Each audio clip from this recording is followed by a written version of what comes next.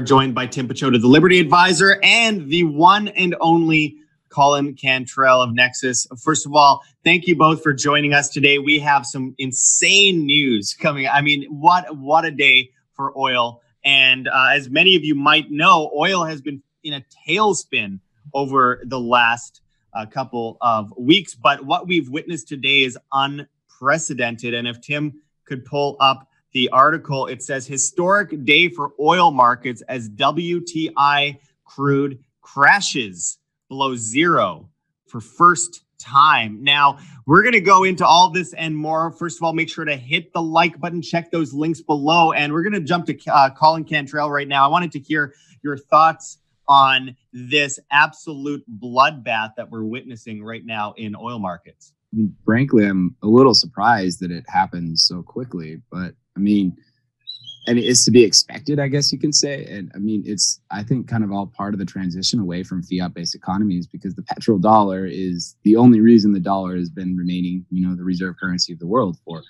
since they removed the gold standard. So, I mean, it pretty much is the underlying backing of the entire, U.S. economy and the U.S. dollar, which is a huge thing, which, I mean, it's just showing the folly of fiat currencies. And I mean, it was bound to happen. I mean, to the extent though, I mean, it's pretty shocking how quickly it happened. I mean, I was sending live reports to different people like $5, $3, $1, 50 cents. And then it went to zero. I mean, they froze the markets now at 1 penny.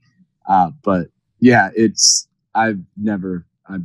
absolutely unprecedented. And I think, first of all, we have to answer a question that most people probably have right now. How does oil go below zero? How does oil go into the negatives? How is this even a thing? How does that work? Basically, from what I understand, it being a commodity and the futures are able to actually go into the negative because you're determining a future value. So there's deficits that have to be covered from the production of oil. So I believe since it's a commodity, that's precisely how it works. I mean, Tim would be able to answer a little bit clearer on that. He's more the economics guy. I'm kind of more tech. Yeah. So how that all breaks down is that basically right now, this is for the futures delivery. We did actually see from Kingsley Edwards' float account where it showed, I think it was negative $35. I was watching live when it was -7. So it's the first time I've watched CNBC in probably 3 months, just because I was juggling a bunch of stuff. I'm like, okay, let's see what propaganda they're spitting out. And all of a sudden I'm watching the screen and it's like, we're at 15 cents. We're at 14 cents. We're at 10 cents. Oh, we're going to commercial break. Then we come back from the commercial break and now we're negative $1. Now we're negative $7. Now we're negative $8. Now that's where I left off at negative $8. But what is happening is that is for physical delivery. And so you get a certain amount. I'm not an oil expert, but what happens is you get a certain amount of oil capacity. Then you get a certain amount of drilling every day. And then since the supply of oil has been actually increasing while the demand for oil has been greatly decreasing, there's about a 25 million barrel per day delta in there where there's this glut of oil. And so now there's no more places to store that oil, but yet the producers are producing the oil because it's not like they can just flip a switch and just shut it off. Because in order to shut down a well, sometimes it might cost millions of dollars or tens of millions of dollars, or it might cost so much that then the process of it's like trying to turn on and off like a nuclear reactor. You just don't dial up a switch and turn it on and off. And so if people are projecting, okay, maybe they're listening to Ben Bernanke and they think that this is just a snowstorm and this is just going to pass in a week or two. Or maybe they're looking at like Steve Mnuchin or some of these other clowns that think that everything that's going on is just, short-sighted. And so if they're looking out and saying, okay, if things will be back to normal or more regular in a month or two, then we're going to keep this flowing right now, literally. And so then that way the oil will then go to, so literally they're paying people to take it off their hands because they are viewing it would cost way more money to shut down and have to bring it back online again. And that's the best, sort of, how I can piece this together. And just one other quick aside, when I first started going live today, or did a show with Luke Radowski on Change the News, and he was like, yeah, oil is at $4. I'm like, no, you must have read it wrong. I'm like, I just saw it 2 minutes ago and it was at $10.50. He goes, no, it's at $4. Yeah. And so because it's Luke, I'm like, no, I'm gonna go check this out. I'm like, holy crap, you're right. And then Colin's texting me and Kingsley's texting me and you're texting me, and I'm like, holy crap, this is just insane. And that's when I saw 60. All right, looks like one of us froze. Hopefully it's not, it looks like it might be Josh over there, Josh actually does have the actual real backdrop. Colin has got the real backdrop behind him, and Josh has got a fake backdrop, but he's got being called crazy. Yeah, I was being called crazy when I said that we could see $20 a barrel, and people said no, that's not going to happen. We went below zero, so I don't know what to say. But how is this going to affect the most oil dependent countries? I mean, Venezuela, Saudi Arabia, Canada, Iran, many countries around the world are heavily dependent on oil. Canada obviously has a petrodollar. I mean, how is this going to affect those economies? What do you think, Colin? I mean, I think we're going to see unprecedented printing of money. I mean, demand's going to have to come back, but I mean, there's nothing they can do right now. I mean, the deficit, I think it was like $10 or $15 is the minimum operational, value of the barrel oil. I think like 20, they're really starting to hurt too. Mm-hmm. And it's just, I mean, there's nothing else they can do. You can't produce the oil right now. There's no profit for it. It literally, I mean, I'd be lying if I said I knew it would happen. I mean, I'm expecting to see just massive strums of money. Can you maybe compare this to like Bitcoin mining? Because it's very similar when you saw like in China where let's say at one point maybe it cost $8,000 to mine a Bitcoin, but yeah, Bitcoin was trading at $6,000. I'm not saying today. I'm saying like in the past you've seen different situations like that. For a while, and I'm guessing they're just going to be pushing the print button. I mean, and this is how I at least foresee the hyperinflation cycles to start kicking off is, right? I mean, we had bigger deficits now than 2008, right? Even bigger. This is something Tim and me were talking about yesterday. Wait, the what button? The what button? Oh, yeah, exactly, right? And then, so now they're printing. Now they've had to double the national debt just to cover the deficits of all the airline companies and the big corporations, right? Now they have an entire global industry that is at zero. Like literally it is at zero. I'm watching, the UK Standard Oil and then the Texas Standard Oils are starting to go down too because they're starting to get brought down. But I mean, it's decimated. So I mean, they have no choice. If they want to keep functioning, they're going to have to print massive sums of money and magically figure out how to get people to open up. They're probably going to go more herd mentality. They're going to get starting in desperate modes. I mean, it's not looking good. And then, I mean, we're going to see another 20 million another 20 million printed, and then another 20 million. And everything's getting unbelievably, unprecedentedly desperate as far as the global economy goes, as far as markets go. And I wanted to, before we get into any further, make sure to hit that like button on the video, guys, and check those links below. Now, I have to ask, I mean, how did this start? We are seeing something absolutely unprecedented today, but how did this start? I mean, there was a battle between Russia and Saudi Arabia, and it kind of all culminated. Yeah, well, they broke the trade OPEC deal where they wanted to start basically bumping up the volume. And so they started just ramping up the volume. And then the global supply, I mean, completely died because everybody's staying home. Nobody's even driving to work, right? So there's really very little demand. I mean, supply chains were stalled for a little bit. So I think we're seeing a delayed effect of that reduced demand, right? So, I mean, the only thing that they can do right now is like try to get demand in oil and try to pump money into it and, cover the deficits of all these oil companies so they can keep pumping oil out, right? I mean, we're probably going to see a lot of the big, oil companies start to go under. I mean, gas, maybe a sub-dollar. And I think it's also going to be a really strong indicator to people that we can't rely on these types of commodities, especially oil is a dwindling commodity. I mean, there's less and less and less of it every day, right? Mm-hmm. I mean, we have projections. We found some oil, in the States and everything to kind of continue to increase the supply, but we all know it's on its way out. And we know it's bad for the environment. I mean, it's not good all the way around as far as like having an overly dependent economy on it, right? So, yeah. I mean, some lessons. It's not about like government coming in and saying no more oil. We're going to switch over to all these things by force. One of the things I find interesting is that industry is naturally going in the direction of different kinds of sustainable energies. Some of them are hypocritical. Some of them are actually worthy of looking at. But we're definitely seeing a little bit of a positive light because there's a lot of hysteria. I mean, kind of. I'll just use an analogy, right? Every seed is born in darkness, right? The seed, it has to be planted in the dark. It only germinates in the darkness, and it has to struggle through that soil to finally reach the light and sprout, right? Mm-hmm. We're in a similar situation. I see where there's a seed planted, right? Of this new, like crypto is, libertarianism. Like we're seeing all these waves of change around the world, right? Except some places you can't buy seeds because they're not deemed as being essential. So, barring that, sorry. That's just part of the process. I mean, it may look really bad right now, but really what I'm seeing is that a lot of things that have not worked very well are being cleared out of the way for things that work better.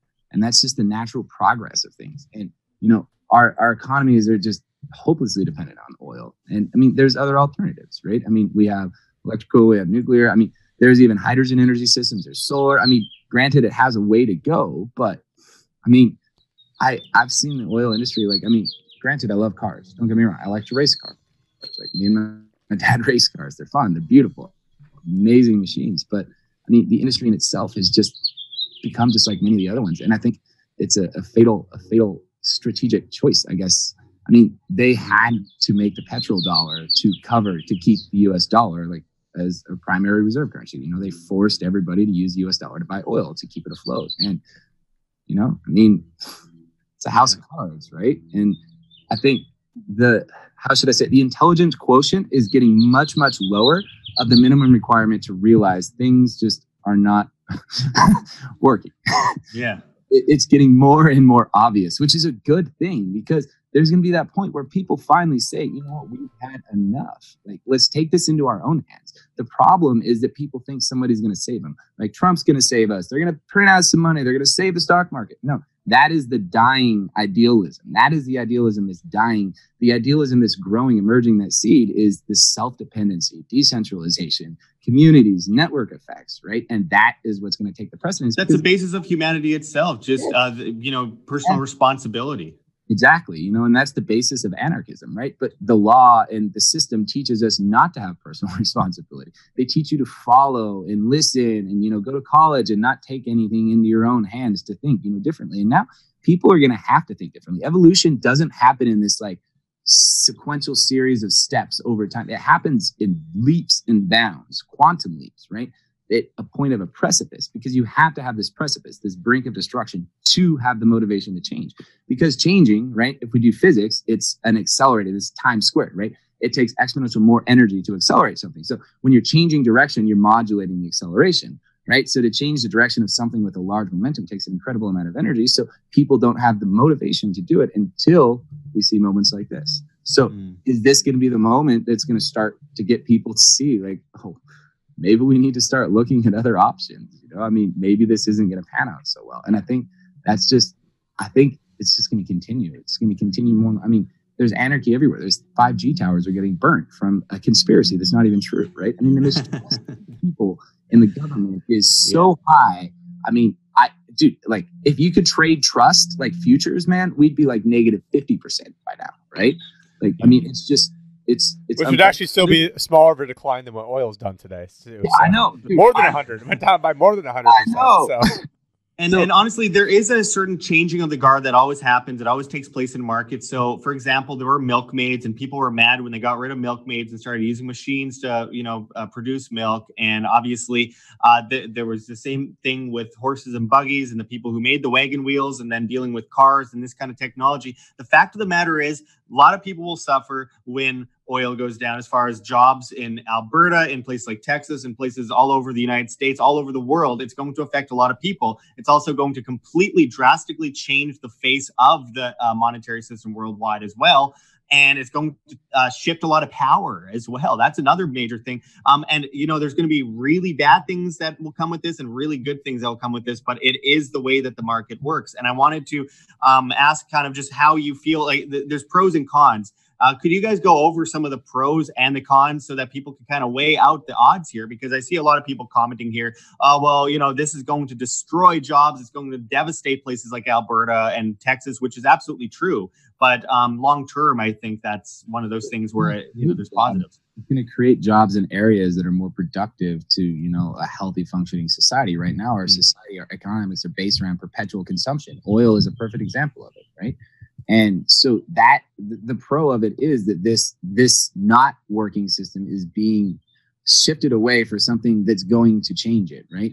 And this change, I think, is going to, in the short term, it's going to be a little bit more difficult. But in the longer term, we're going to start to see more of these changes taking place. We have safe haven now. Like, we have Bitcoin, we have cryptocurrencies. We can start to function without the need for government. We can start to function creating our own distributed trade routes. I mean, we don't need these centralized markets. We don't need everything that we have. And this is becoming more and more apparent that that's true. I mean, we've been saying this for a long time. Colin, can you talk about maybe like microgrids and people becoming their own power stations and renewable energies and other certain coins trying, not necessarily your coin trying to do that, but I know there are people trying to solve that problem. Moving to distributed economies. It's going to be moving to people trading locally, right? Here's a good thing, right? We go farm something out here, let's say in Arizona. Then it gets on a truck, it gets shipped all the way to Illinois to a factory to be manufactured in this factory. And then it gets put in nice little boxes and then shipped all the way back to Phoenix to be sold, right? That's an incredible amount. Or even China, or like the Smithfield stuff would go to China, then come from China all the way back over here. How much weight that is, right? Now, the other side of it too, toxins are geographic, right? Each different area has different sets of toxins that are unique to that area. So when you're taking food from one area to another area, your body is not used to those toxins. It's a foreign toxin. So it actually causes you to get a little bit sick. So in general, we want to have things be more distributed where I can manufacture something here and locally produce it and then sell it at a local store, right? It makes more sense. When we start having a dwindling oil economy, like, we're going to start to see, hey, well, let's start thinking efficiently, right? Let's start seeing, this problem not as a problem, but a challenge to overcome to better ourselves as a society as a whole, right? So, this whole self-sovereignty is what's going to happen because right now, guess what? The government isn't saving you. The government's not doing it. They're just printing money to save their own, right? It's up to us now. Like we have to take these into our own hands. We can start creating our own local trade routes, right? We can create localized food stamps, right? With tokens on Nexus or whatever other cryptocurrency, right? And we can create disaster response systems. We can use game theory to incentivize the deployment of new mesh networks that create telecommunication systems that also use, proper harmonics with our bioelectrical frequencies so we don't get so much disturbance, right? I mean, these are the things that are going to start to happen because we now don't have the luxury to not do these things. We don't have that luxury. Right. We have to. If we want to see things move forward, if we want to see this turn into a positive, we need to take our own sovereignty. So that's the most positive thing about it because, an individual finding their true freedom and their true self-dependency and sovereignty is a gift that you cannot buy. Nobody can give that to you but yourself, right? And this situation, if you utilize it as such, you can do the same thing. You can better yourself from it. You can say, okay, well, I'm going to start talking to my local farmers and saying, hey, we need to start working out some local traders. I'm concerned about supply chain. Mm-hmm. Start doing some talking. Reach out into your local neighborhoods. I'm sure other people are concerned, but sitting there and worrying about it and concerning about it and not doing anything about it, that is the definition of anxiety. Right. Or begging the government to help or save you. Yes, do something about it. Like do something constructive. Even go to the store and get a little bit of extra food, or go to your neighbor that is a farmer and say, hey, can you teach me to farm? I'd like to grow some seed. These things are going to become more necessary for us to build up our own infrastructure because we're going to be able to rely on the government less and less and less and less and less. It's only going to continue down this path. So, the fact of the matter, and we can see this from history, in a crisis scenario, we create the greatest things. We become the strongest people. And, it's that old saying, good times create weak men create hard times create strong men create good times. And it goes in a circle forever. And Tim, I wanted to ask your thoughts on how central banks will compensate for this issue that we're currently witnessing as far as printing currency. We see that for sure as a very plausible situation. In Canada, they're already talking about just printing and printing. Again, another example of the old guard system meets a new guard system. What do you think, Tim? How are they going to be dealing with this? They're just going to hit Control P, except now they don't need, maybe it's Control D now because it's not even printed. It's just all digital. And that's how they're going to quote unquote. That's quote unquote, these nuts. That's how they're going to save everything. It's just printing money. But what they're doing is, because the crux of all this is not really even about the stock market. The bigger issue in all this is actually the bond market. And so since the bond market is the big behemoth 800-pound gorilla in the room over here, everything has been geared towards saving the bond market from these companies defaulting. Now we're talking about oil here.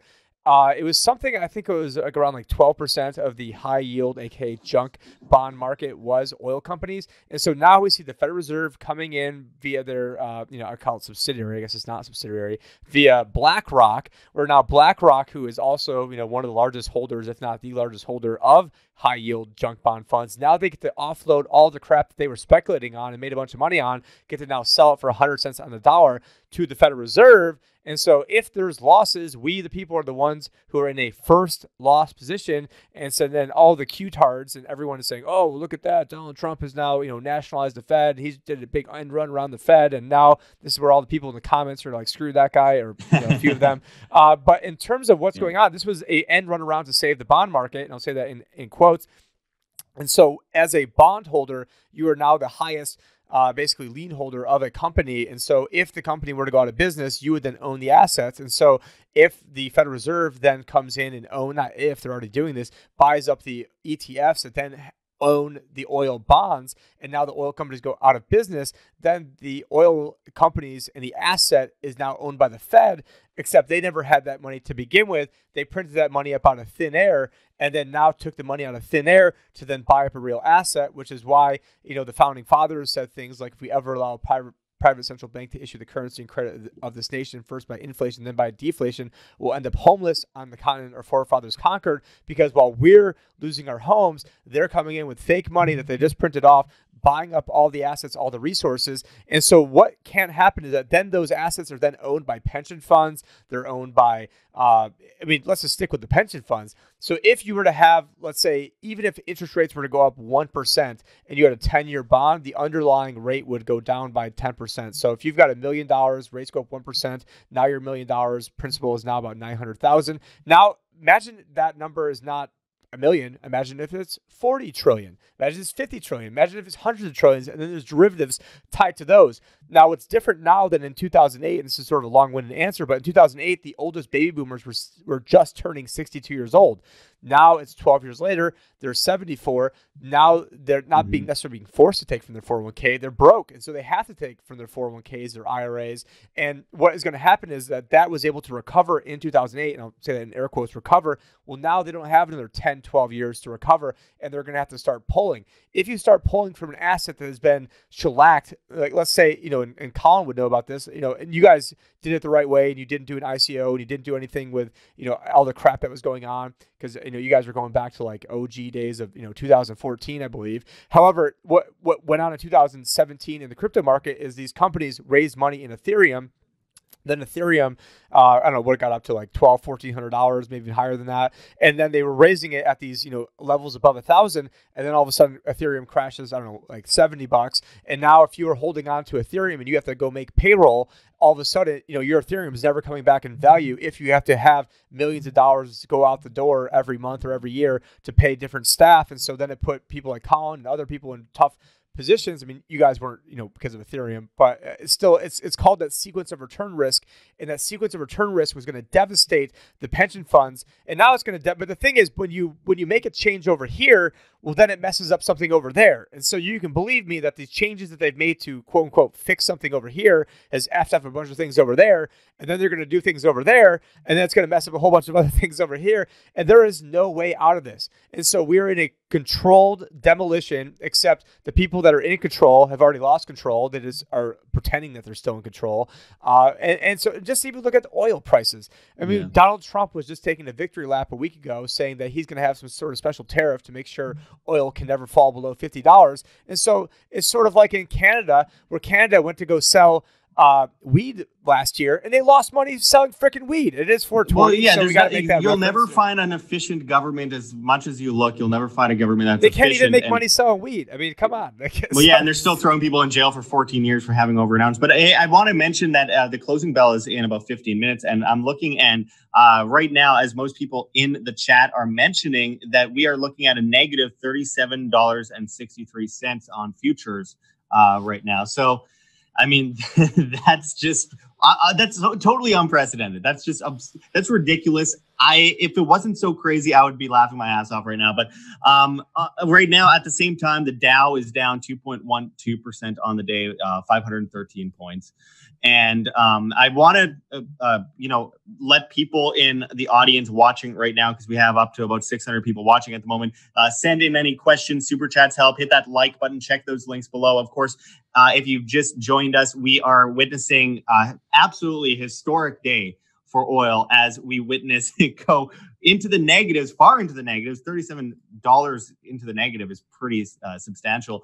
And obviously that is something that we do not see every day. We were called crazy. What was it, a month ago or a month and a half ago, when we said it would go down to $20? I remember making that joke because I remember it was saying that oil could go down to 30, and then inside the article it said it can go down to $20, and I made that joke, $20 is $20, and then people call us crazy, and now we didn't even, I mean, no one was saying negative $37. I mean, that's just, I can't even, I don't have words for this. It's just absolutely insane. Yeah, it's unbelievable. And I see a lot of people commenting about the fake stimulus and all that stuff, but a lot of people are asking about their pensions and how this could affect pensions in some countries that are oil dependent. Honestly, I've seen this is a study that we went into about a year and a half ago, 2 years ago, where it showed that globally by the year 2050, we could see a $400 trillion shortfall in pensions worldwide. So, And they don't even count. And so let me back things up because I accidentally discovered this for a client last year working for a big Fortune 500 company. And I noticed some of the language in there. And there was a current funding ratio and then like a historical funding ratio. And so I'm like, well, why are there two different numbers and how the pension's funded? And so I dug into that a little bit. In 2015, I can't remember the name of it. It was something like, securing Americans' retirement because we love you so much and we're the U.S. government act. And so I read it, and what it said was that the pension companies are actually mandated to use a trailing 25-year LIBOR rate. So that's the London Interbank Offering Rate. And so it's sort of like a global like Fed funds type rate. And so by using a trailing 25-year rate, they can show assumptions of earning up to 6-7% inside of their portfolios. When in reality, if you used a current LIBOR rate or current Fed funds rate, it'd be zero. So they're able to use for like half their portfolio a number that's complete BS. And not reflective of reality. And then even using those numbers, they're still screwed. And so they can't even, like Illinois was already at 25% funded last March, like way before all this stuff. When the very first, if you go back to the very first video that I ever had in WAM, not when you interviewed me, but we had my presentation from Anarchizona 20, I'm already figuring out the years, 2019, given almost a little over about 13 months ago, and take that presentation and it shows you all the problems in this economy. And it's just so freaking maddening. And the main thing I was trying to protect people against was the sequence of return risk, because with all the baby boomers, not saying using words like all, but with so many of them getting ready to retire right now or just retired, they're done. Like they've just been decimated. Now they're freaking out. They're selling at the worst time possible. They're not going to get into Bitcoin and crypto until it's way too late. Like, when it's at 100,000, hypothetically, now they're going to be like, oh, hey, Colin, hey, Tim, hey, Josh, can you teach me about this Bitcoin? If we see enough inflation, Bitcoin will be at 100,000 in no time. I already have that happening, Tim. I have friends that I've talked about it, haven't heard from for years, and they're like, hey, buddy, I'm thinking of getting into crypto now, looking for a backup plan. I'm like, that would be a good idea. Yeah. And it was a good idea a few years ago, too. And hey, I want to reach out to everyone. Send in those super chats, send in your questions, hit that like button. Colin, I wanted to add, we mentioned earlier, power shift. What we're witnessing with the oil market right now could lead to a massive power shift. One of those things being that so many wars are based in oil revenue. I wanted to hear your thoughts on how this could shift. Could it be a bad thing for wars in the future? Could it actually be a good thing? I don't know. I mean, I think the two reasons that I think wars is, for one, like they make a bunch of money, right? So, I mean, it's the war machine, the military industrial complex. And another one is like creating central banks, right? Like if you look, a lot of people say the Middle East was about oil, but if you really look into it, the Middle East, primary countries we invaded didn't have Rothschild central banks, right? Yeah. So a lot of the more recent, Gulf invasions have been around that. But I mean, the Saudi oil fields right now are worthless, absolutely worthless. These fields that we've spent trillions and trillions of dollars trying to right after they IPO'd, so very fortuitous for Aramco, gets a multi-trillion-dollar valuation, and then it reminds me almost of the see the Chappelle show where they're talking about the yellow cake and trying to go over there, and Chappelle's like, oil. We're talking about oil, like we're over here for oil, like this. I don't know if you guys remember that one, but I thought that was a hilarious. Sorry, for cutting you off of that one. No, it's cool, and I think it's going to demotivate war. I mean, for one, people don't want war anyway. So, I mean, as long as people, stand up for what they believe in, we're not going to see any more. But I mean, it's a massive hit in the game theory of wars, right? I mean, because they've created this game theory for wars to be profitable, and it's just reducing the overall profits of the wars. So, I mean, the likelihood of wars, I think, is getting less, while at the same time, like the instability makes the likelihood more. But I don't foresee there being a war. I mean, 2016, and this is what I've said about this whole thing that's been going on, is like, I don't foresee these control mechanisms actually succeeding that they're trying to put in. The masks are off. They're doing what they would have maybe get into what we talked about yesterday about the game plan was to get one with Russia, and then this is sort of like a backup plan. Yeah. So they tried to, Obama and Hillary, if you saw, they tried to start a war with Russia. They put worse sanctions on Russia than we did on Japan to start World War II. And I mean, this is when I knew the world was going to be all right. Because Putin, he responded and he said, I shall not subscribe to this kindergarten politics. Any Americans that are still in the Kremlin during New Year, come party with us at Kremlin. Any mother Russians that are still stuck in America, we send you flights. You come party with us too. And I was like, all right, man. Like, I mean, Hillary and Obama were doing everything they could. So you need, in order to create a global dictatorship, right? You need instability because you need the people to say, please save us, you're a dictator, right? That's what they do. So they didn't have this war to destabilize these and then be able to say, okay, we won the war. Because after World War II is when our military industrial complex got worse, like terrible, right? I mean, that's when we took over the world. That's when we set petrodollar. Well, petrodollar United Nations, CIA, etc. Yeah, we cut, we broke up Berlin, we destroyed economies, right? So, World War II was really profitable for us for at least a century afterwards, right? But, they're running to a point where the Federal Reserve System wasn't designed to last more than 100 years. So they need that fresh war, right? But also be something that can destabilize. Then you throw a little coronavirus pandemics at, it's just too much for everybody. And then they come in and say, oh, well, we need government. We need to make the new world, right? Everybody knows they've been that. Yeah. The probabilities are dwindling. When there's that war, the probabilities went from like % to like 20. Now it's just this sign that people are 5G towers. Even though it's false information, it still shows a descent. There's a lack of connection between citizens and governments, right? Governments don't care, and people are realizing. So, yeah, I mean. Yeah. And by the way, I mean, I should add that even during World War II, they were already getting ready for wars decades away. FDR was arming Ho Chi Minh in Vietnam all the way back then. And obviously, and this is something I go over as much as I can here at World Alternative Media. Let's look back here for a moment.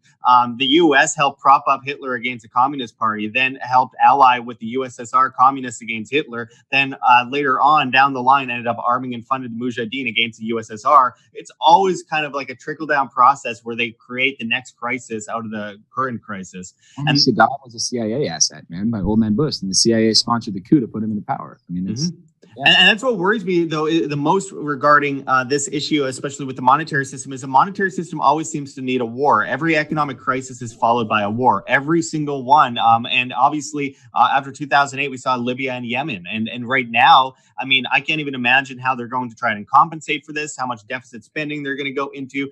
We're looking at the collapse of the Roman Empire in a more technocratic world. So, I mean, one has to ask, who will be the victor in this? Are we going to be able to overcome this insanity? And somebody did ask Colin, and they go, "How does this guy know anything about 5G and what it does to the body?" So I don't know if you want to give anybody any of your background or credentials or.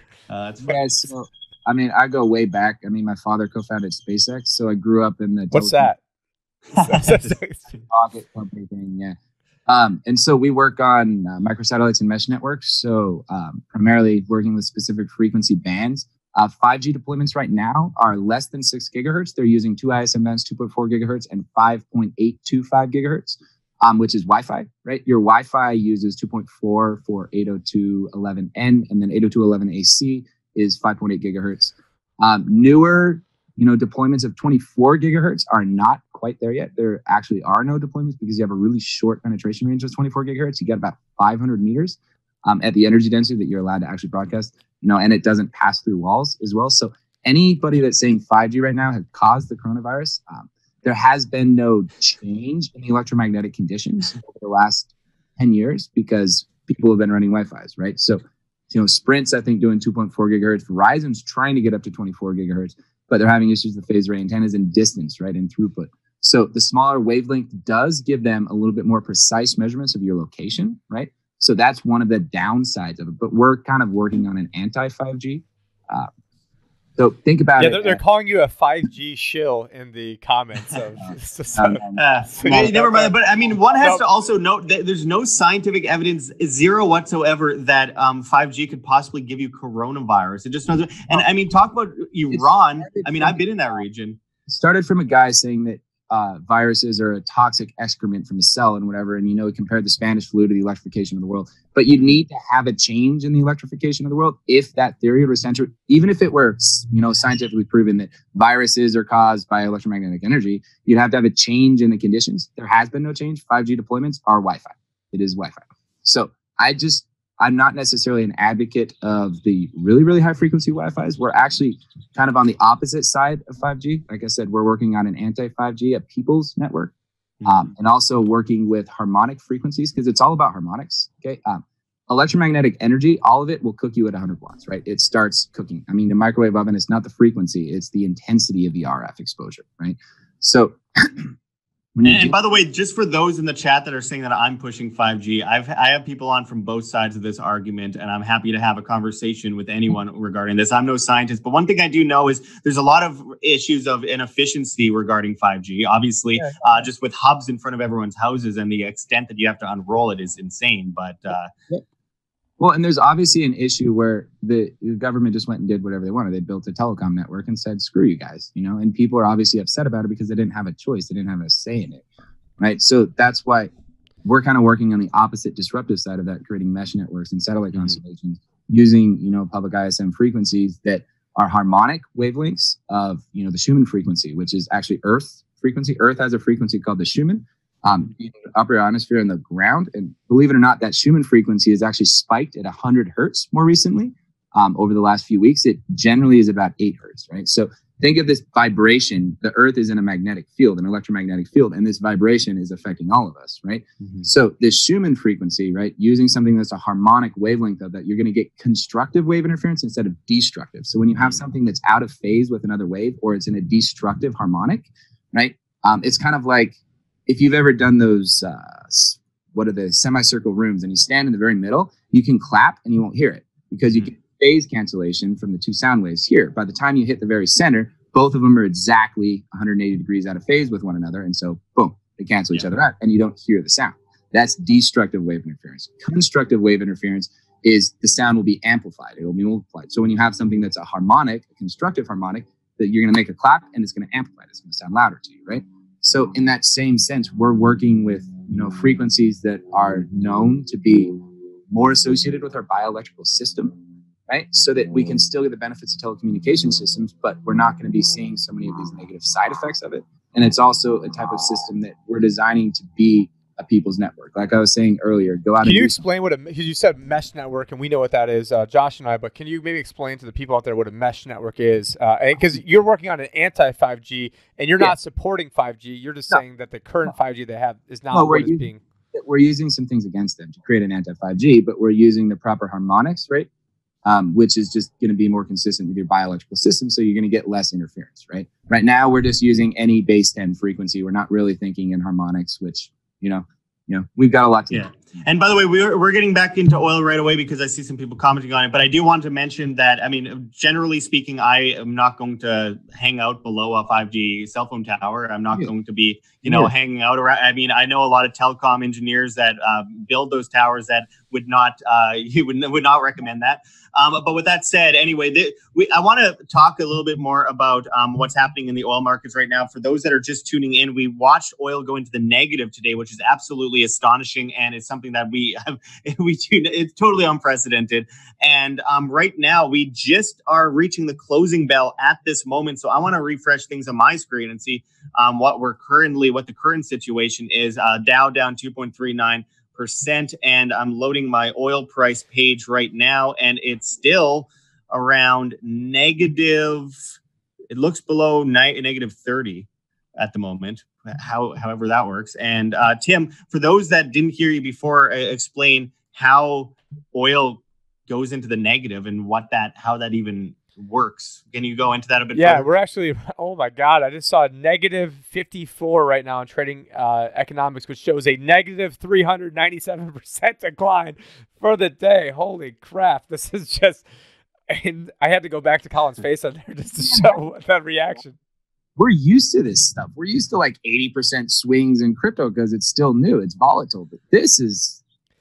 And I'm even seeing, like Josh was talking about the markets, so let's go back to the markets, and then it's like, oh, the Dow is only down 595 points. And it seems like It's only like negative 595 just seems like who even cares? Like that's not even. It's funny that we're at this point in this collapse that we're just 595. That's nothing. Don't worry about Thank it. you for the super chat. Thank you for the super chat, Jesse M. We did see that coming through. But yeah, so to get back to Josh's question and how it can be negative. So right now there is about a 25 million barrel per day difference between the amount that is being produced and the amount that is being consumed. And so these oil patches, it's not easy to just, it's more like a nuclear reactor. You can't just, flip a switch. It's not like we're Homer Simpson over here at a nuclear reactor just hitting some buttons and turning it on and off. You can't just dial up and down a nuclear reactor. So you can't just dial up and down one of these, these oil wells real easily. And so you have all these operators all across the world, and let's focus, more in America. And so they have bonds that they can't pay. They have bonds that they can't pay, and they have workers that they can't pay. And so right now, in order for them to shut down an oil well and then let's say restart it in 4 or 5 months or restart it 3 months later, that could be a multi-million-dollar, multi-tens of millions of dollars proposition. And so what they're saying is, well, there's no more places to store the oil. So all the tankers are filled. All the other spots that they keep it are filled. And so in order to get the oil off their hands, they need to pay somebody to take delivery. And there's really no need for delivery because all the places are already topped off. And so what they're doing is, so it's like your gas tank's already filled. All the places where they store oil, they've already used that, but they're still producing oil. And so they need to get that oil off their hands. And so the only way to get the oil off their hands is to incentivize somebody. And so maybe they're like, well, hey, if I'm just holding on to this raw oil in my backyard, I'm going to need somewhere to store it. And so now it's saying, okay, to take this oil off my hands, I'm going to pay you $53 a barrel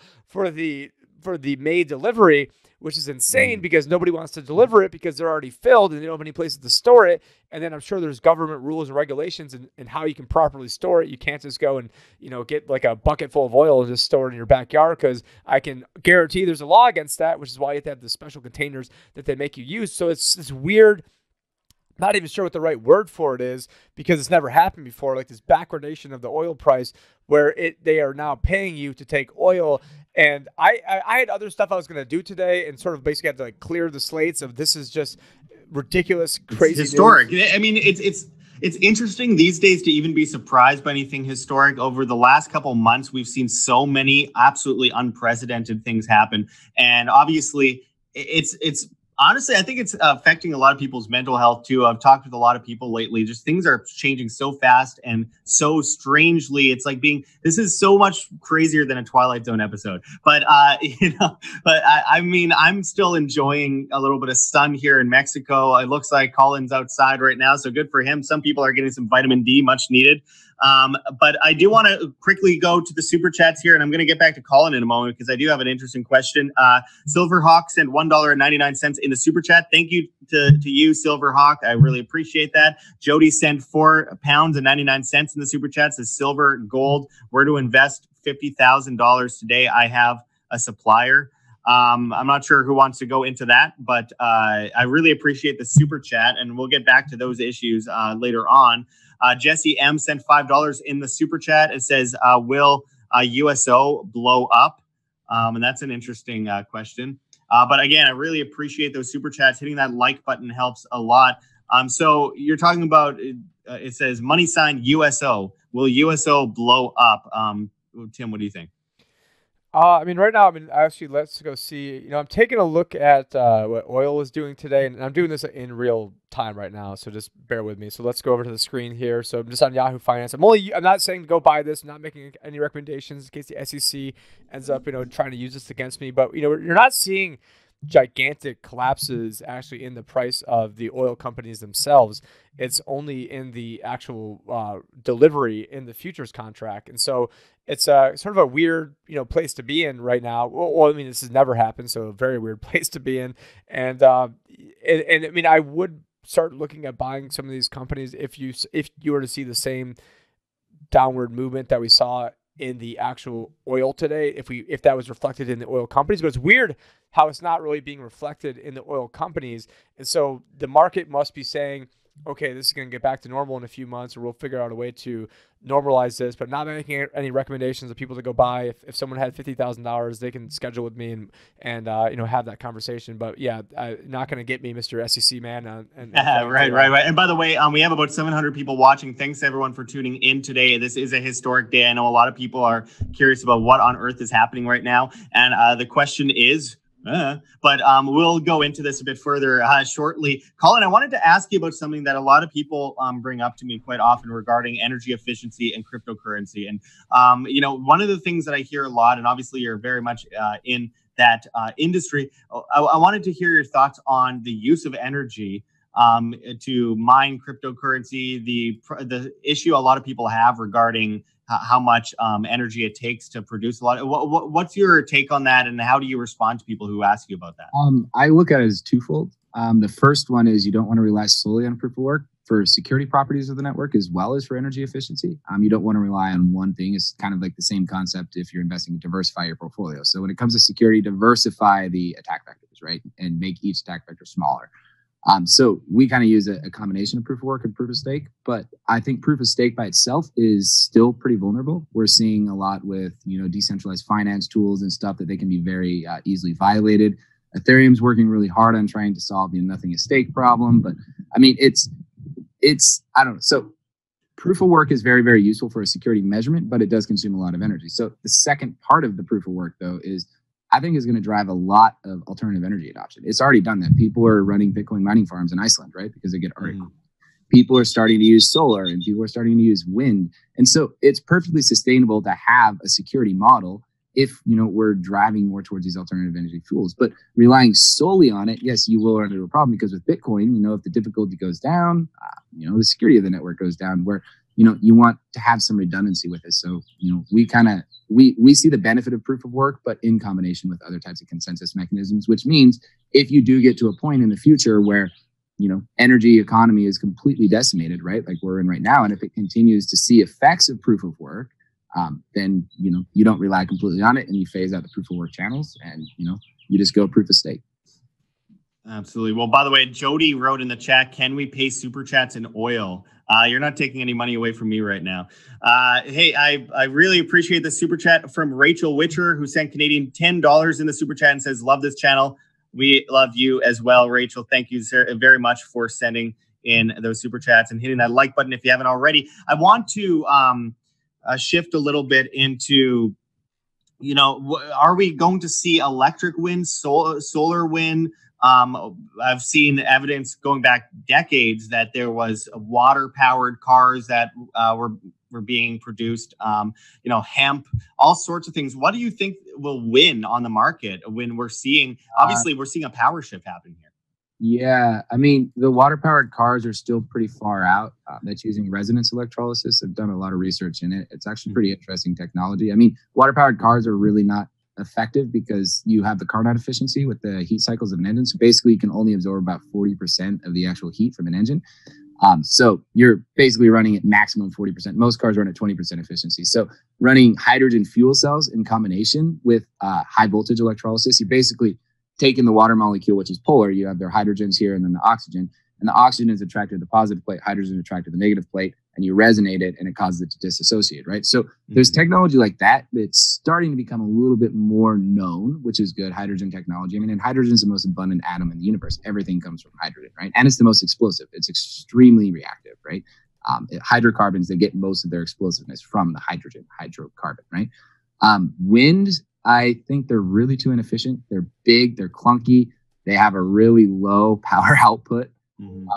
But, they're somewhat effective. Tidal is starting to look pretty promising. I know there's new solar technology where they did graphene? They did graphene. I think Nathan was talking about this the other day. It's a graphene board that's 1 atom thick, and they were getting up to 60 or 70% efficiency from solar, right? So I think the biggest one that's going to hit is solar. It's the most available. It's expensive, but it's the most available technology. People can pump out solar panels. It's easy to put them on your roof. When you start getting in the other alternatives like solar, wind, geothermal, they become like more geographic. So we'll see geothermal, obviously, where there's, geothermal activity. I'm sure we're going to ramp up a lot on the nuclear, which, you could say, there's positive benefit, Yeah, I mean, Google has been working on cold fusion for a while. Yeah, well, cold fusion doesn't work. I mean, because of the Coulomb barrier. So the Coulomb barrier is when you're trying to force two protons together in the sun, proton-proton fusion, they repel each other, right? Electrostatic repulsion. They're both positively charged. They don't want to be together. And that Coulomb barrier is at 10 to the 21 Kelvin. So it's an incredible amount of energy. So I'm not super convinced of the cold fusion. If anybody's getting energy in a fusion-like process, it's most likely not fusion. Because you're having to overcome this incredible energy, which means you have to tap into some other type of energy, right?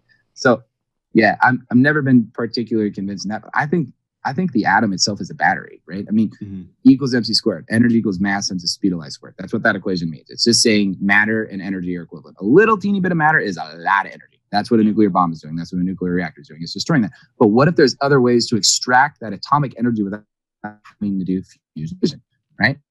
And that's where I think resonance is one of them, right? If I take an oscillator and I put it on post, I find the frequency of that post resonant frequency, it's going to cause the post to vibrate itself apart. But I've added no additional energy in the system. I've just unlocked an energy that already existed within the system, right? So I think more interest in kind of resonance technologies. I mean, things that are obviously proven and work. You know, there's a lot of pseudoscience out there in alternative energy, and you got to be really careful with that. You know, people with their Bendini wheels and things, and like they don't work. You know, I mean, there's concepts of it like bifilar coils and stuff that are interesting. You know, that increase the efficiency of the coil. But yeah, so yeah, I mean, definitely solar, and there's going to be a huge jump in battery technology because when you use a huge jump in solar, batteries are a big issue too there. So, you know, maybe we'll move away from the type of batteries that we have right now because they're extremely destructive. The irony of hybrids, right? Like you buy a Toyota Prius, those batteries pollute more to create them than a car does in its entire lifetime, right? So the batteries are a big problem. You gotta like move like an entire mountain basically to make those. And that's not even then considering having to dispose of them and the fact that the lifespan is way less than, I mean, your dad is, you know, a car guy, you're a big car guy, you know more about this stuff. And so it's gotta be maddening. And your dad's also a rocket scientist. So I love how they say, you know, we don't have any, like your dad helped co-found SpaceX. And so they're always like, oh, 100% of the scientists agree. And that's why I love seeing your dad on Facebook and all the stuff that he posts because I'm like, BS, 100% of the scientists do not agree because I know Jim Cantrell damn well doesn't agree. And I hate it whenever I hear 100% of scientists agree on anything because if that's the case, then it's not science. That's just... Dude, the scientific industry is just hogwash itself. Like to get your paper even published, right? Like it has to be somebody that you have to pay someone to pay, you know, and it's just like, it's all hogwash. I mean, science is another religion in itself, right? And now they have these particle accelerators, like the basis of science is I should be able to verify it myself, right? But how do I verify it myself if you're the one with the particle accelerator? Now it's just another type of religion. Oh, we're making the God particle? Like, yeah. It's one thing to say math is consensus, but to say scientific theory is consensus is an oxymoron. I do want to ask Tim, you know, with what we're witnessing in the economy within the markets, we're seeing the collapse of oil, we're seeing the collapse of pensions, we're seeing the collapse of the stock market, we're seeing vast money printing, we're seeing a lot of people have lost their jobs. We're looking at a potential 500 million people worldwide losing their jobs. I mean, it's unthinkable and unprecedented. I wanted to hear your thoughts on you know, how is this ever going to come to a precipice anytime soon? Are we anywhere close to the climax, or are we going to still be on this roller coaster ride for a 5, 10, 15 years, as some people have been theorizing? Well, you know, I think if you work for one of the big banks or one of the vaccine manufacturers or for, you know, big pharma, that, yeah, you probably are going to end up being okay and life will get back to normal for you very, very quickly. And thank you to Chester Wolf for the $10 super chat we see on screen. Now, if you're the average, if you're one of the 500 million that just lost one of their jobs worldwide, then, you know, your new normal is going to be, you know, having a government food stamp or having some sort of, you know, way for them to take care of you. I mean, we already saw Luke Rudowski and I did a video earlier today on Change the News where we had talked about the digital dollar, where you're seeing Rashida, I forgot her name, Rashida Tlaib is saying, she reintroduced it. We're going to have $2 trillion coins. So not just one. So, you know, the Paul Krugman $1 trillion coins. But that idea, that sucks. You know, 8-minute abs? No. We got 7-minute abs. No. So this is a $2 trillion coins. And those $1 trillion coins are they're going to be used to fund. It's called the ABC Act. I forgot what it stands for. And then so that's going to be used to fund a $2,000 a month universal basic income for 6 months on top of not having to pay your rent or mortgage for 6 months. But then it's going to go to a Fed funds digital account. So you're going to have a digital dollar. Then that digital dollar will then is what will be the mechanism to then give you your $2,000 a month. And then eventually it's going to be, oh, well, you didn't, get into this government program, or we want to incentivize you. Now, I'm not saying this is not going to happen immediately. Like, that part might be very, very soon. But eventually, once you're a year into this, it's going to be, oh, well, you didn't get your COVID-19 vaccine, and now you can't be, you don't have the proof to go to watch the Lakers game or go to this game. You don't have some technocratic ID that's attached to it and all that. And then Bill Gates is pushing that. And Bill Gates is pushing. We just saw there was a 666 patent. Well, it was patent number 2020-060606, and it was on some sort of this brain reading algorithm thing where they can have this crypto that's wearable, that you can mine your crypto by reading ads and by performing certain tasks. Well, this is what it actually says in the patent here. Wait, Microsoft is building a blockchain? They made a patent. Fun. That's gonna. Oh man, they're gonna get so destroyed, dude. Well, they always do, and that's a funny part. But as the patent itself says, abstract, it says human body activity associated with a task provided to a user may be used in a mining process of a cryptocurrency system. A server may provide a task to a device of a user which is communicatively coupled to the server. A sensor communicatively coupled or comprised in the device of the user may sense body activity of the user. Body activity data may be generated based on the sensed body activity of the user. The cryptocurrency system communicatively coupled to the device of the user may verify if the body activity data satisfies one or more conditions set by the cryptocurrency system and award cryptocurrency to the user whose body activity data is verified. So that's what the patent says. That's a nice little back door that they're trying to do right there. I mean, yeah. I don't think it's going to go anywhere. I mean, they just don't have the receptivity of people. Yeah, okay. I can't go to this game, blah, blah, blah, because, I didn't get my vaccine. And there's going to be people who are going to be like, okay, well, let's make our own football stadium. Yeah. We don't need a football stadium. People want to say, how would we stop watching football? It's like male soap opera. And it's not, and back in the day, I used to watch football and don't degrade people for watching it. There's some bread and circus I watch too, but it has turned into the male sports drama of, oh, now I'm a man and what I need to do is I need to go watch, what ESPN Sports Center says every day. Then they politicize that. Then ESPN then becomes, we can't play, Hank Williams Jr. because he made fun of Obama. And so how they change things through the culture. And so that's why having a show like what Josh is putting on now is so important. And, we were talking, this is getting way off the rails, but, we were talking yesterday, Colin and I were, this is what you have when you have two anarchist volunteers getting together in the backyard. And they were talking about, fully informed jerseys and how, really to stop a lot of this stuff, so much stuff happens, in the judicial system. But if we were to then get out and let people know that, with the juries, you have the ability to then stop a lot of this stuff.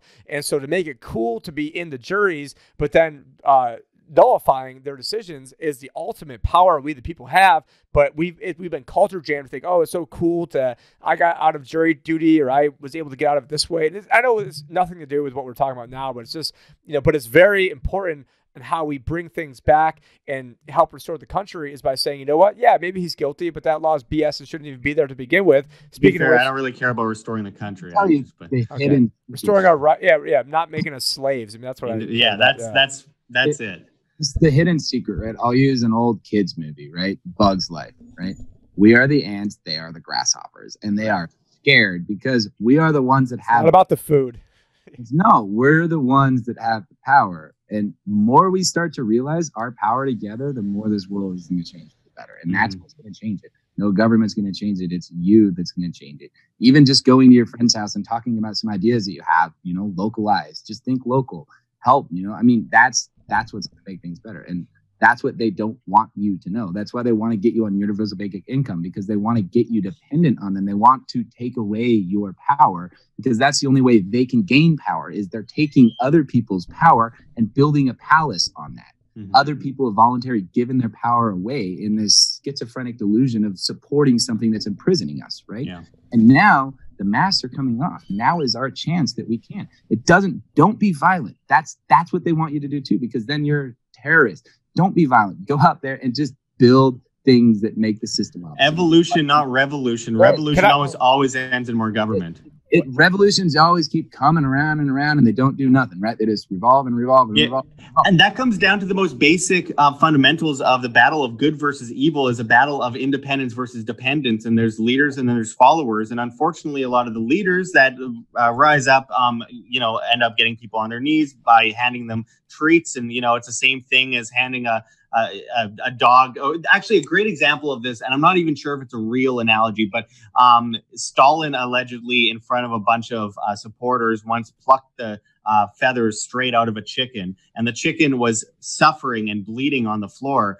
But then he started giving it some food, and this chicken suddenly just started following him. He was giving it food, and it started following him. It was bleeding, it was suffering, but it was a follower, and it saw the leader and said, even if you pluck all the feathers out of me, I'm still going to follow you blindly. And this is an analogy that allegedly Stalin made to a bunch of supporters back in the late 1920s, talking about how easy it is to get people to follow. And this is an issue that we really need to nip in the butt going forward, is our individuality, the basis of humanity itself, the basis of freedom itself. It's synonymous to say freedom and responsibility. You don't get it from government. They can try to take it away. And if you willingly give it away, then that's on you. But you as an individual need to take that back as an individual, not expect some government to give you independence. That's never going to happen. Exactly. I do want to mention a super chat that we got here from Chester Wolf. The Griffin sent $10 in the super chat, says, there is a huge demand for electric vehicles. The major oil companies know this.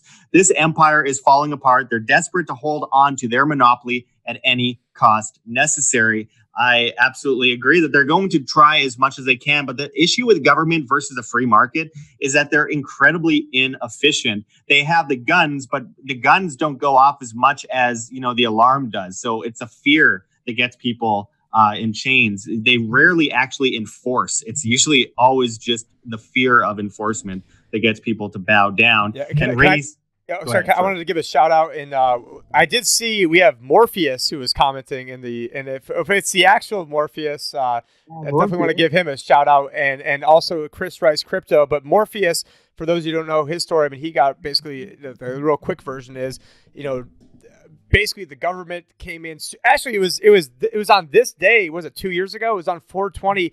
2 years ago when the government 2017, like April 19th. It was this day exactly 3 years ago today. You had it was like the FBI, the ATF, Scottsdale Police, Maricopa County Police, SWAT teams and SWAT teamed him for selling Bitcoin on local Bitcoins because they essentially entrapped him by having one of their government agents say certain things. Not going to get into the whole case, but in the court, and this is where I first learned about like how important it was to have the jury, because I was in the courtroom when they were picking out the jury, and they were saying, so on one side I've got Adam Kokesh, the other side I've got Ernie, and surprised we didn't get kicked out of there, and they end up saying, anybody know anything about Bitcoin? It's like, oh, yep. All right. Well, you're off the jury. Oh, anybody doesn't like, entrapment? And then, oh, yep. Every minority guy there, he's off the jury. And oh, anybody. And it's just like, they all want a bunch of Karens in there to be the people who then make the decision. So then that's when I realized, I'm like, 99% of the battle is who you get to pick as it's everything, do everything they can to make sure it's not a jury of your peers. But Morpheus, he served his time, just got out. As soon as he gets out, everybody's on lockdown. So that sort of sucks. But anyway, it's nice to him though. But in that trial though, the government tried getting him on like a bunch of different things, and they were really only getting him on like a few of those things. He beat through a public defender, beat most of the charges. Specifically, and some of them have a gigantic ripple effect for the entire Bitcoin industry as a whole, and not just on his own case. I mean, they were able to prove. So, Colin, what were some of the things they were able to prove in that case? They were saying that essentially that you weren't a financial institution if you yourself was transacting Bitcoin with somebody else, and there was a bunch of big precedents that were set in that case. They tried to get him for money transmitter, but they couldn't, because the definitions of a money transmitter is like you have to take money from one to another, but you also have to control the supply. So I think some of the vague definitions that they got him for money laundering, I think is what finally stuck, because they said that it was for cannabis or something like that, and he was like, I don't care, and then they used that as some to try to entrap him in that. But yeah, I mean, the IRS kind of shot themselves in the foot because they wanted to regulate crypto with FinCEN under a currency, but then they wanted to tax it like a property, so you get hit with a double whammy. But the property basically makes it a bit more of a gray area where the court had a really difficult time trying to say that he was a money transmitter, and they couldn't get that to stick. So that was a really important it was a very crazy case, and I was there for the only court trial I've ever covered before. So definitely want to say hi to him. Also, I saw Chris Rice Crypto was commenting as well, so say what's up to him, former WAM contributor, and and I want to answer a few of the super chats real quick. By the way, Richard Overton, who has an interesting name there, says, I have smoked some fantastic weed. That's why I'm here. Well, welcome, Richard. Welcome to the party. Rainy Steps sent Canadian $5.49 in the super chat. Says, great to see three smart guys on the same show. I was gonna wear my Marley Rush Slowly from what is it, St. Kitts shirt, I believe. Yeah.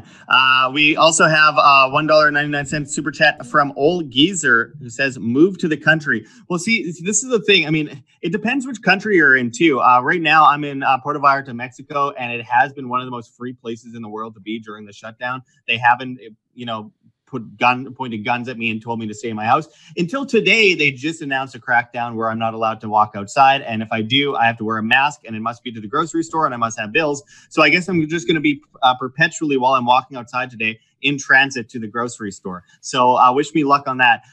Anyway, and wearing the mask, I don't need a mask tan. So, I'll just say some guy stole it because he needed one, which is probably true. But anyway, there's a lot of crazy stuff happening in the world right now, and I feel very lucky to be in the role I'm in. Honestly, it is one of those things where it gives you a lot of perspective in your line of work. If you work for yourself, or if you work online, or if you do this kind of stuff, you got to feel really lucky right now, because honestly, most of the world is just getting their jobs demolished, their employment demolished. They can't afford to pay rent. And in some cases, the government comes in and says, hey, we're going to pay your rent for you, which sounds all good and fine until you realize that means they are basically saying they're taking ownership over your private property, and therefore they own your house, and therefore they own you, and you're just because of property taxes, you don't really own your own home to begin with. But that's a whole other, and then they're telling everyone to get to their kennel and stay in their kennel, and they'll be fed from time to time. Maybe FEMA will come. Colin is the perfect guest for. We get this question all the time, and this might be a layup for what you're doing, but I get a lot of questions that, like, because of quantum computing, it's going to basically render Bitcoin and crypto useless. And maybe can you kind of give your take on that, and then also what you've done over at Nexus Earth to then maybe already kind of foresee this problem? Yeah, so there's two problems that all cryptography is built off of. One of them is called the integer factorization problem. So just think of that as you have really, really big numbers, and you got to find all the multiples of that, whole multiples, integers, right? It takes a really long time. So that's the security of RSA, right? RSA is based off of that. Now, what Bitcoin's based off of is what's elliptic curve cryptography, right? Which is based off of the discrete logarithmic problem. So the problem with quantum computers is these algorithms that are normally exponential time, which means 2 to the power of 128 generally for a 256-bit key. For a perspective, 2 to the power of 123 is the maximum number of iterations you can count on a single computer with the known energy of the universe, right? So these numbers are extremely large, so big, just imagine all of the atoms in the universe. Like, that's just massive. Like where the Federal Reserve's balance sheet will be 2 years from now. So yeah. Exactly. So quantum computers come in, and they actually take this exponential time from a classical computing down to polynomial time. So polynomial, just that means really, really, really bad. So you go from 2 to the power of 123 to about 65,000. Right. So we're going from accounting to this ridiculous number of the known atoms in the universe to, the population of a small city, which means that these keys will just get cracked instantly. Now, with Bitcoin, there is some type of protection in it because most of the addresses are what's called pay to public key hash. So you're basically hashing this public key because it's only the public key that's vulnerable to a quantum computer. So once you spend that Bitcoin, right, if you reuse the same key, then you're a lot more vulnerable to quantum computer attack. Now, is it going to completely decimate Bitcoin? I don't think it's going to completely decimate it, but I think the biggest thing is it's going to really destroy a lot of confidence in its security model. And people are going to start to look at other ones that I guess have confident security models that have been forward looking. And the other problem with Bitcoin is that even though they've upgraded to pay to public key hash, there's a lot of Satoshi's old transactions, old Coinbases that have just open public keys, right? There used to be pay to public keys, some of the original code, right? So when you have an open, vulnerable public key, that means all these untouched Satoshi coins can then be cracked and spent, right? Which could be up to 100, or 1,000,000 coins, right? Which that could be bad depending on how many of these get cracked.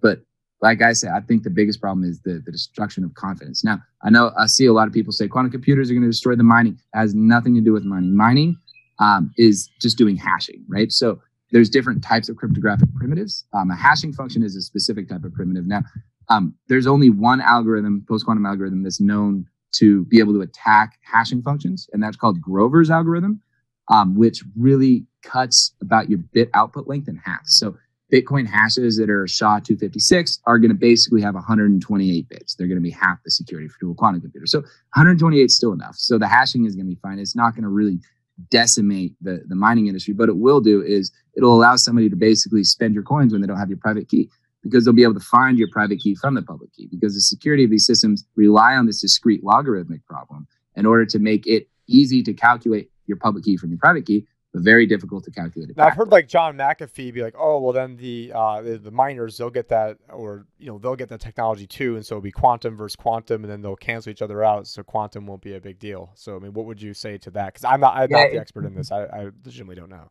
You cut out for just a second. Can you repeat that question? So a guy like John McAfee would say something like, oh, well, we're going to get quantum on our side too. And so our quantum will then take over the government's quantum, and those will cancel each other out. And so No. Quantum computer is a quantum computer, right? I mean, like, if we have a quantum computer, we can break our own encryption, right? I mean, it's still broken encryption, right? It doesn't matter who does it.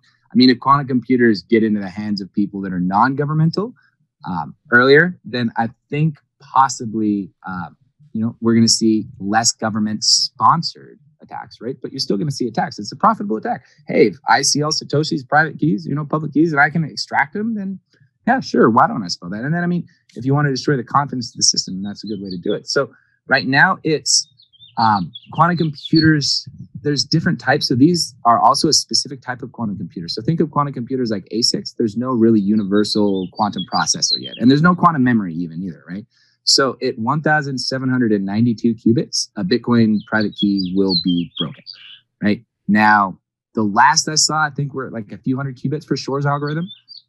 But some of the Google D-Waves are at a few thousand, but that's a different type of algorithm. So I give it 4 years, maybe. I mean, but this. And now, what are you guys doing to get ahead of this? Because what first got me, and this is not financial advice, and I'm not even sure what Nexus. And the good thing is, you never talk about Nexus price, and so and then also there is a Nexus Earth, and there is a Nexus, your Nexus Earth, Nexus blockchain. Yeah, we're then trying. There's another Nexus with 2 X's, and that are. Yeah, just do Nexus blockchain. You'll pick us up. Nexus Earth was our old domain, nexusearth.com. We're at nexus.io now, so just Nexus blockchain. But so what are you guys doing to sort of get ahead of this? We've created kind of 2 aspects that we combat quantum computers with, or 3, I guess. I was saying our security is through redundancy, right? So you don't rely on one system for your end all and all. You decentralize the security model, right? Like proof of work is a centralized security model. You rely on just the security of the miners, and that's it. If miners go away, boom, there goes your security.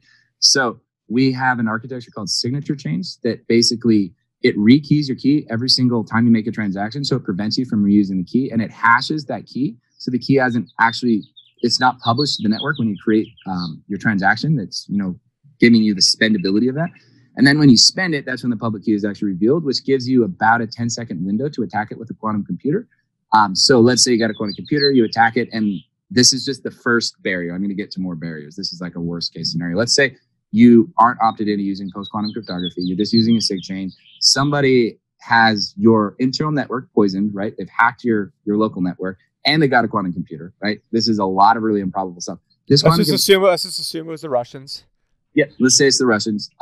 They hack the key in 5 or 10 seconds. Then what they're going to do instantly is they're going to broadcast a conflict, right? They're going to say, oh, well, I want it to be this next hash instead of your next hash. And they're going to try to get their conflict to overtake the other one. But the way that we work with pre-processing is when a transaction comes in and there's one that's conflicted, it gets put into a special part of the mempool that says, hey, this is a conflicted transaction. So if a block comes in to try to process that conflicted transaction, the block won't relay until a miner builds a block on top of that, right? So it makes it very difficult for somebody to force a conflict through. The only way to really try to get the network to resolve a conflict in your favor is to broadcast a transaction edge of the network at the same time and hope that that propagation path, your attack transaction propagates faster than the other one. So that's a worst case scenario with a quantum computer, and you're not using post-quantum cryptography. But we have layers of redundancy, so we also give an option for using a post-quantum algorithm called Falcon, which stands for Fast Fourier Lattice-Based Compact Signatures over NTRU. I know it's a mouthful, but basically it's not relying on the discrete logarithmic problem. It's relying on what's called the close vector problem.